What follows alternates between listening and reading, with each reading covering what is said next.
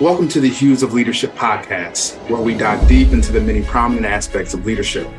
How does leadership show up in each of us? How do we seek to have positive influence on the lives of others? And just like hues vary, so does how we show up as leaders and how we may flex different hues depending on the moment, the task at hand, or the individual or team we're engaging. What hues are you using today, and which will you seek to further develop? I'm your host, DJ Menifee, Chief Enrollment Officer at Susquehanna University, and also the Chief Impact Officer for Menifee Duarte Consulting Group. And I look forward to diving into the hues of leadership with our guests. As you know, for this season, we'll focus on people of influence, specifically those that have had a major impact on my leadership lens and philosophy. So as I introduce today's guest, know that I see this individual as a sibling, as a sister, as someone that we've shared space with in leadership capacities and in leading boards and leading organizations. And I've learned so much for just sharing space with this individual. This individual has shown me so much. And so I'm just excited about our conversation today. Today's guest is Angelica Melendez. She uses she, her pronouns. And she's a college-bound advisor at Luther Burbank High School in San Antonio, Texas. And currently, this is the exciting part for me, showing up as chair-elect for the National Association for College Admissions Counseling. So excited about her leadership capacity there. Welcome to the show, Angelica. Thank you, DJ. Thank you for that. You know, I'm already emotional. That's all good. We can get emotional in this space, and I'm just excited about what our guests will potentially hear from you today, learn from you today, and ponder on as they transition into their day after the podcast. So one of the reasons I wanted to have this conversation with you is what I've gained from you as a leader. And one of those pieces is just your ability to listen. I'm mindful that falls under the umbrella of communication. But in the times that we've shared space together, you've spent a lot of time mastering listening and just hearing everything, hearing people, hearing their perspectives and shaping your thoughts. And whether that's listening or in that broader context of observation, I've seen you just really lean into that. And so when you do speak, it is always so valuable. It is always so timely. So I hope that you understand why I value that in you so much. And I hope that that's a quality in leadership that you continue to let shine. Well, I thank you for that. I've always just been a very good observer. I think it has to do with truly being an older sister and having to care for my younger siblings, knowing when they're upset, something didn't go right at school or something with my parents or something like that. So I think that's just been ingrained in me for a very long time. You know, I have a sister who's 16 months younger and a brother who's 12 years younger. So I was like truly his mama for a little while. So just taking care of that, learning, seeing how they're reacting. So observing and listening to them. I think listening is not just the words, it's body language, it's tone, it's, delivery. I think there's just a lot to that. So thank you for saying that. And I have learned a lot from you as well to process my thoughts and to formulate, questions and dialogue in a way that I hadn't before you entered my life. So thank you so much for that. Not a problem. It's been a pleasure. And side note that I'm still waiting on that guacamole you promised. I will. I may be going up to Pennsylvania soon, so we'll see. Fantastic. So I want to be able to dive into these hues, into these aspects of leadership. And you and I had a chance to kind of connect prior to prep for our conversation. And you shared some thoughts and some areas that you would like to cover today. So we will dive into those. And as we dive into those, I'm going to ask you to lean in and unpack kind of your perspective on what you mean by them, but also to kind of share lens into your day-to-day and how those things show up. Sound good? Yeah, sounds good.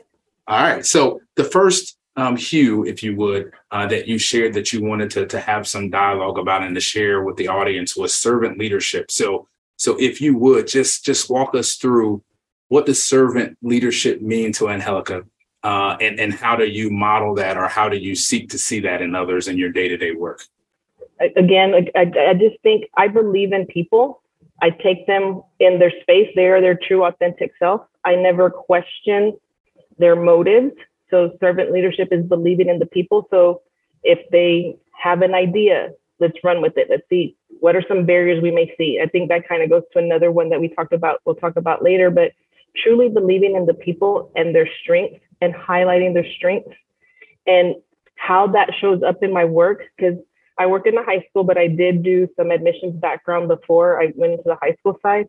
It's truly letting the kiddos know, and I call them kiddos or my babies, that they do have an opportunity. And yes, their friend may be thinking of a 4-year option, but they may be thinking of a career and technical option. That's still an option. You still need training.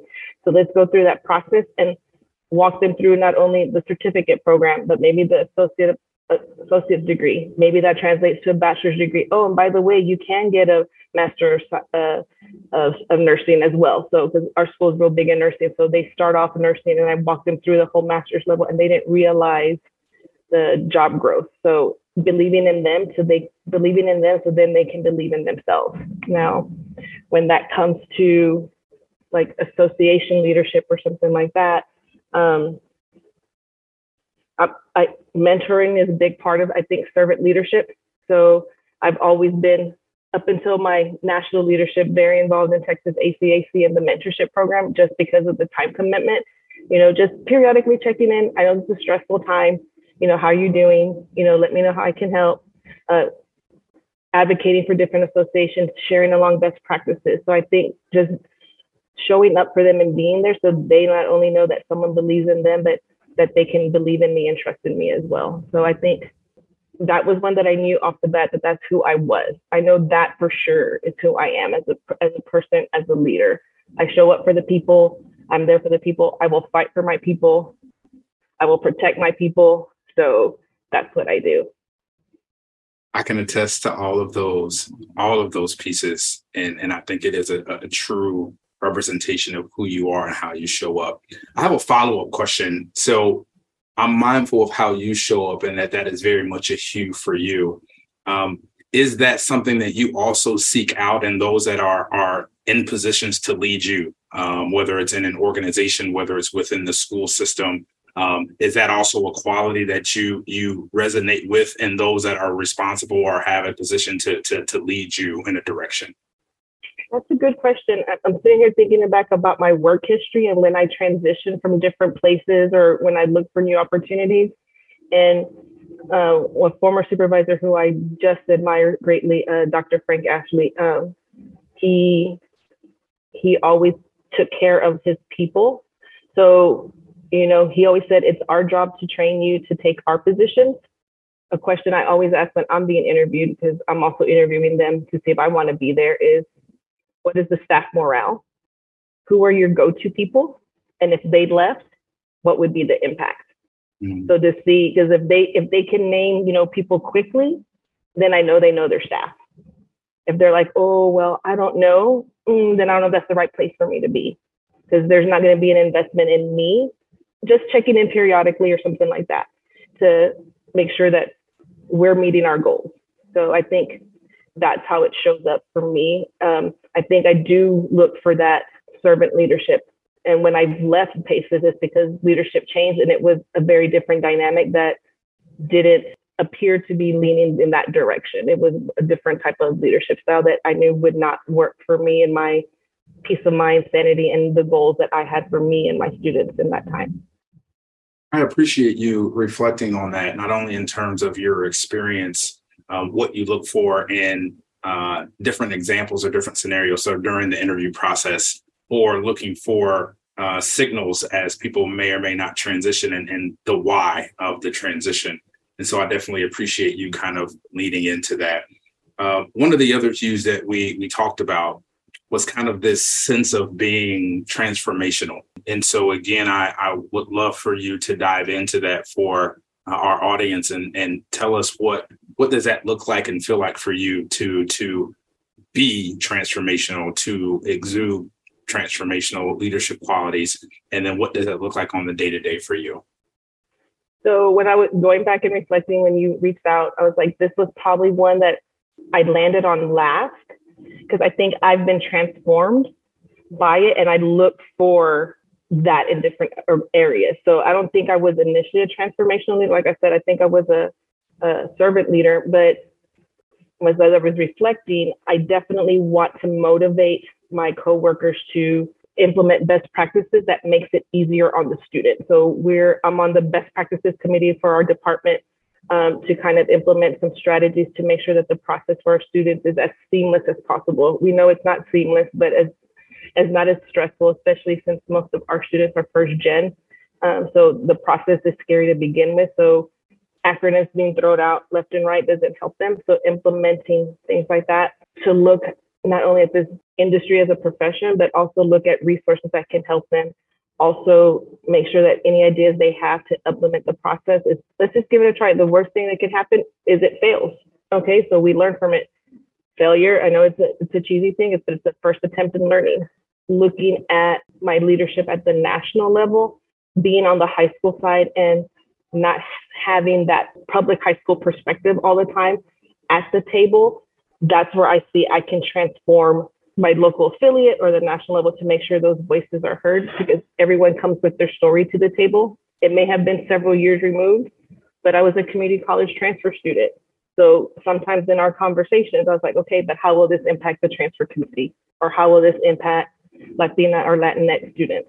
How will this impact public high school counselors? So those lenses, so I think me being at the table has helped me develop my transformational leadership, because those voices need to be heard. And I've learned to step into my worth and value, which is a hard thing to do. And I think with your encouragement and others know that I have a voice and it's important. So I do speak when I need to, not just to be heard, but to make sure that other perspectives are taken into account. So I think I've been more transformed by the transformational leadership, that I try and do that as much as possible. Yeah, as I'm listening to you kind of share that perspective, the threads that come out to me is in relationship to leadership, the willingness to give people space and to give them opportunity for their voices to be reflected, for their voices to be heard. And I also hear this thread, which I really appreciate you bringing out through the lens of what it means to be a transformational leader or to provide a transformational space, is this notion of it's okay to take risk. It's okay to try things. Everything isn't going to be to perfection, but you can also learn from things that don't quite work out. And I also feel as though that the audience may resonate with that notion that whether it's through committee work, whether it's with your students in a school setting, whether it's with those that you lead in a higher ed or non-higher ed environment, it's that notion that when people get to try things, they're more willing to want to continue to try things, learn from the experiences. I don't want to say learn from the mistakes, but learn from the experiences. But they are that much more interested and that much more engaged to the process because they've been given an opportunity to try things. So I really appreciate you sharing that. Yeah. One thing too is someone told me it's not a mistake, it's an area for redirection. I'm borrowing that. Not a mistake. It's an area for redirection. So I think, like I said, I think I have been transformed by transformational leaders who probably saw things in me that I didn't see in myself. I've always been pushed into or encouraged to or pulled to leadership roles because I didn't see that for myself. And I know you're going to give me the eye roll because I can already feel it. But I've not ever seen that. I do the work. And I think I said that, several times. I'm a behind the scene person. I do the work, to the best of my ability to help our profession, our students, our colleagues. And maybe behind the scenes, that's where the transformational leadership comes from, because I'm not in the audience spotlight person, but we all need those spotlight people in our lives. I'm just the behind the scenes cheering them on. Yeah, well, and it's interesting. Yes, to the audience, you can't visually see me. I dare roll my eyes because we've had this conversation multiple times. But I think the other piece is that when you think about the hues of leadership, because of the variation, you can be a leader and not always have to be out front, right? Leadership and action can be things that aren't always on the surface or above the surface, because there's so much work that happens in spaces that people can't see. And one of my favorite sayings is always that notion that, one, you never know who's watching, and two, the true self comes out when nobody is. And so I really appreciate you not only sharing to the audience kind of where you see yourself and acknowledge your type of leadership orientation, and that you don't necessarily need to be out front, but you can be, and you're pretty good at it. But also in the sense of just recognizing that there's that variation of strengths that show up within leadership, and they don't all kind of come out the same. And so the last one I want to make sure we touch base on is this notion of coaching, right? And so I'm very curious to unpack that in terms of what does coaching mean to you? And also it would be helpful if you can reflect on not necessarily how you have coached others. I'm curious on instances where you've received amazing coaching from leaders. As far as receiving coaching, there have been several people, you included, who have helped me through this leadership journey that I've been on. Again, like I've mentioned, people saw it in me before I saw it in myself. I can truly remember when my leadership journey began. It was with the binder. It was a blue binder. I co-coordinated a program for an event for Texas ACAC. And the following year, the lead coordinator was gone. And they wanted to do the program, but being the nerd that I am, because it had great articles, I kept the binder. They're like, oh, we're going to do this program again. I was like, great, here's the binder. And I tried to hand it off. No one took the binder.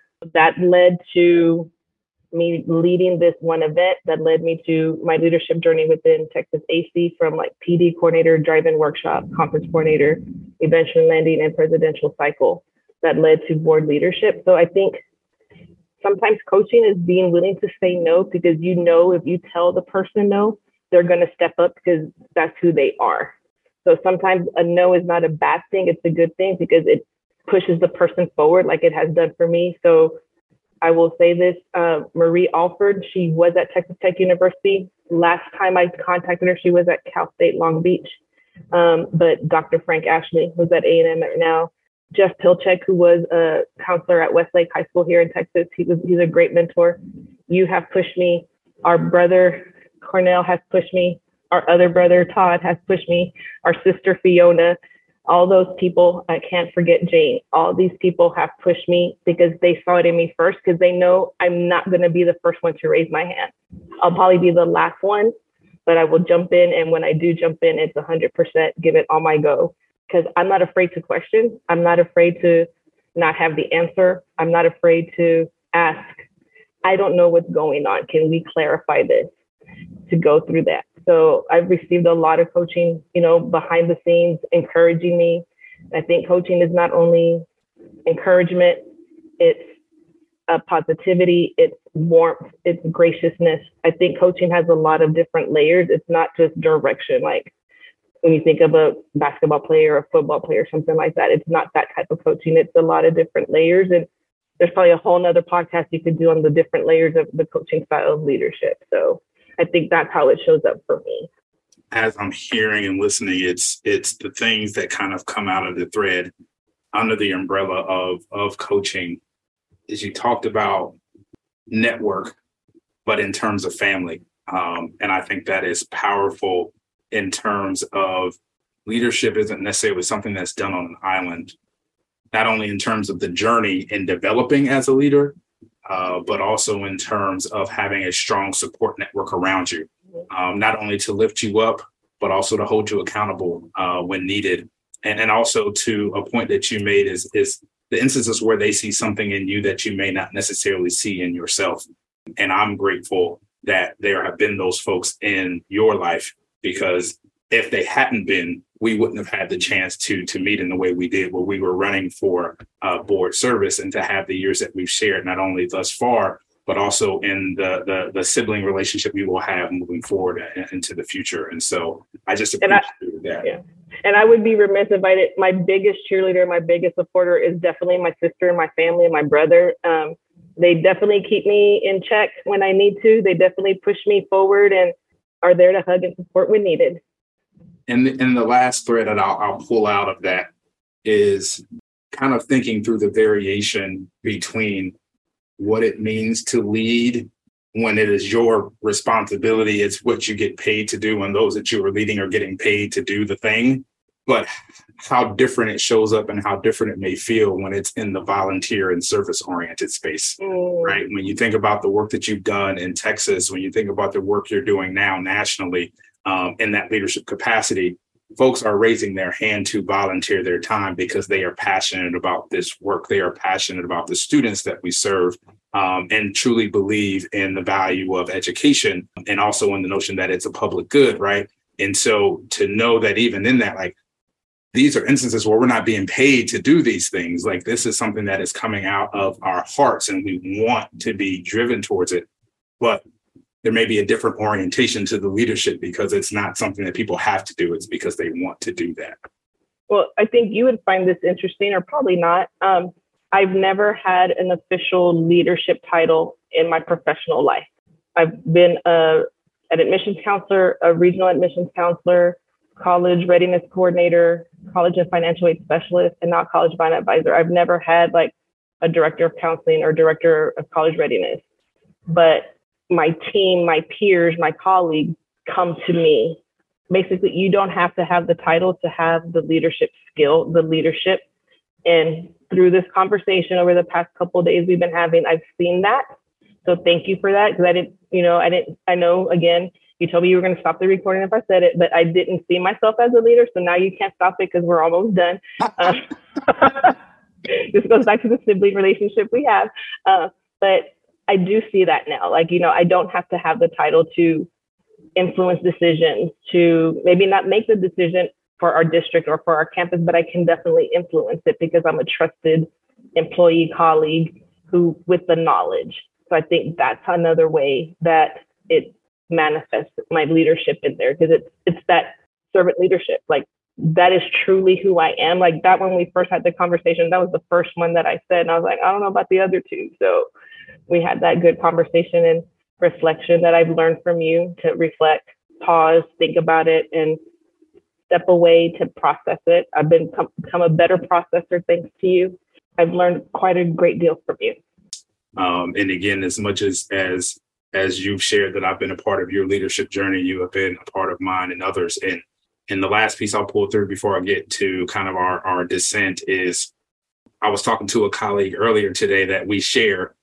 We probably would put him in the sibling category, but given he will be a guest on our show at some point, I'll hold that for now. But we got to talking about fellowship. And so it resonates with me when you talk about knowing that, hey, I've become a leader. I've stepped into this leadership space and people come to me or people follow me.